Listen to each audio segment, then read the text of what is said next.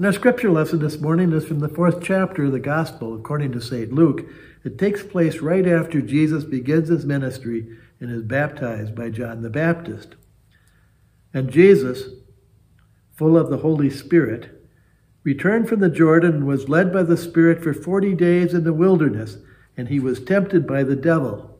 He ate nothing in those days, and when they were ended, he was hungry. The devil said to him, "If you are the Son of God, command this stone to become bread."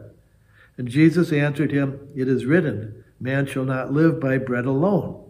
And then the devil took him up and showed him all the kingdoms of the world in a moment of time.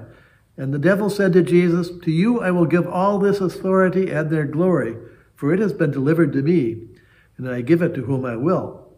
If you then will worship me, it shall be yours." And Jesus answered him, "It is written, you shall worship the God with all your heart, and only him shall you serve."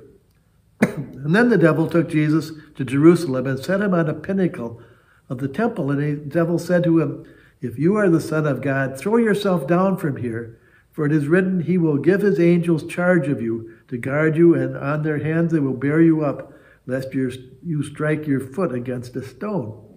And Jesus answered him, "It is said, you shall not tempt the Lord your God."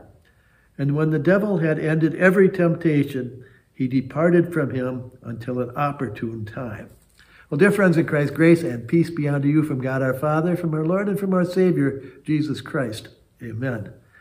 These are the temptations of Jesus, but when you think about it, these are the same temptations that each of us faces in life. You know, we like to think of the devil as some person with a spiked tail and horns.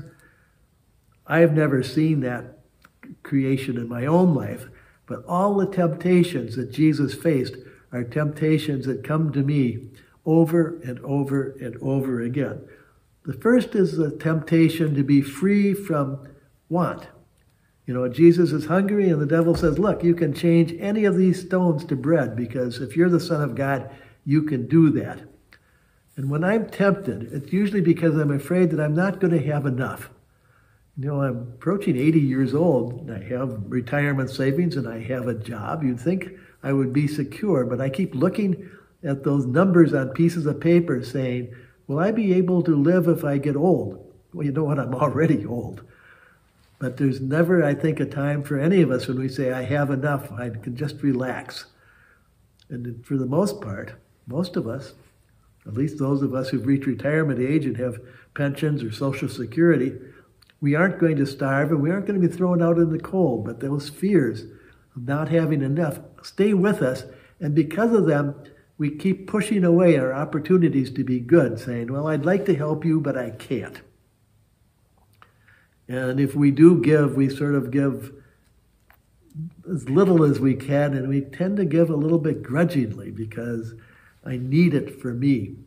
I'm afraid I won't be able to eat. That's one temptation.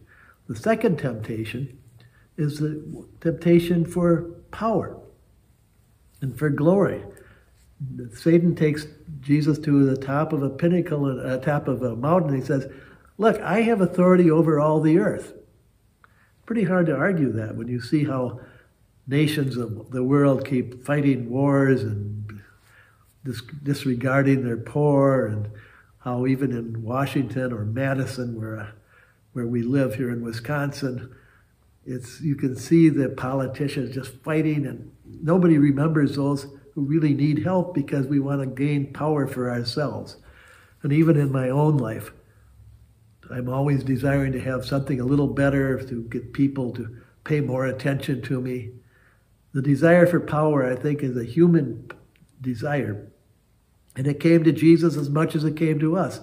The devil says, I can actually make you king of the world. You don't have to go on the Titanic. I can make you king of the world. I have the power to do that because I have the power over the world. And Jesus says, you may have power over the world, Satan. You don't have power over me, because the person who has power over me is the Lord my God. It is written, you shall worship the Lord with your God, Lord your God, and only him shall you serve. Again, because we want safety and because we want plenty, and we want to make sure that we can't be hurt by anyone, we tend to turn our allegiance to human powers. We say either, I'm going to follow President Trump or I'm going to follow President Biden. And we just sort of are willing to give our souls to politicians or to rich people or to employers, to people who really should have no power over our souls.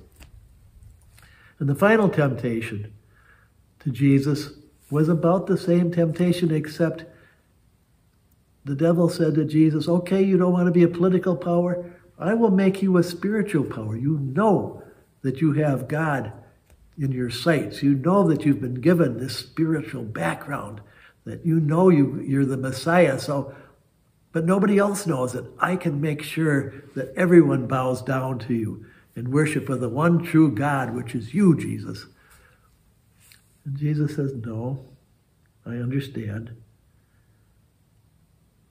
But the scripture says you don't tempt the Lord your God. You don't tempt God by saying that I'm going to use the powers that God gives me, that I'm going to use them for my own glory. Because the only power that God gave Jesus, and honestly, the only power that God gives you or me, the only power we receive from God is the power to love and to share and to forgive.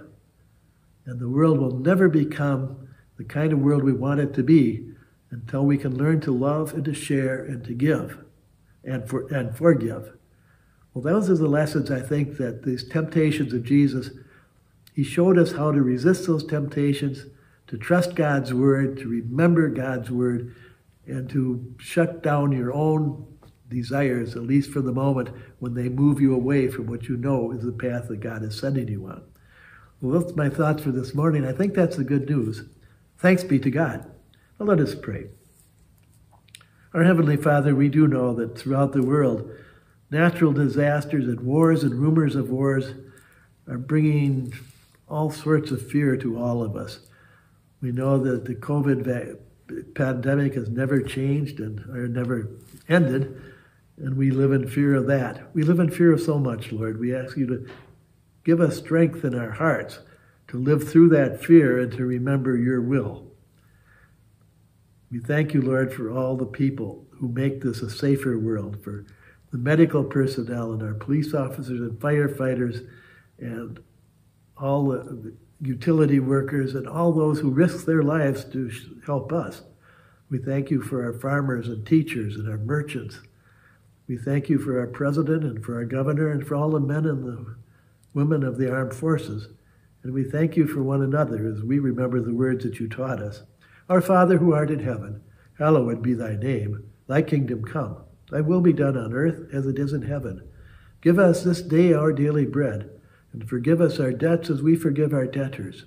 And lead us not into temptation, but deliver us from evil. For thine is the kingdom and the power and the glory forever.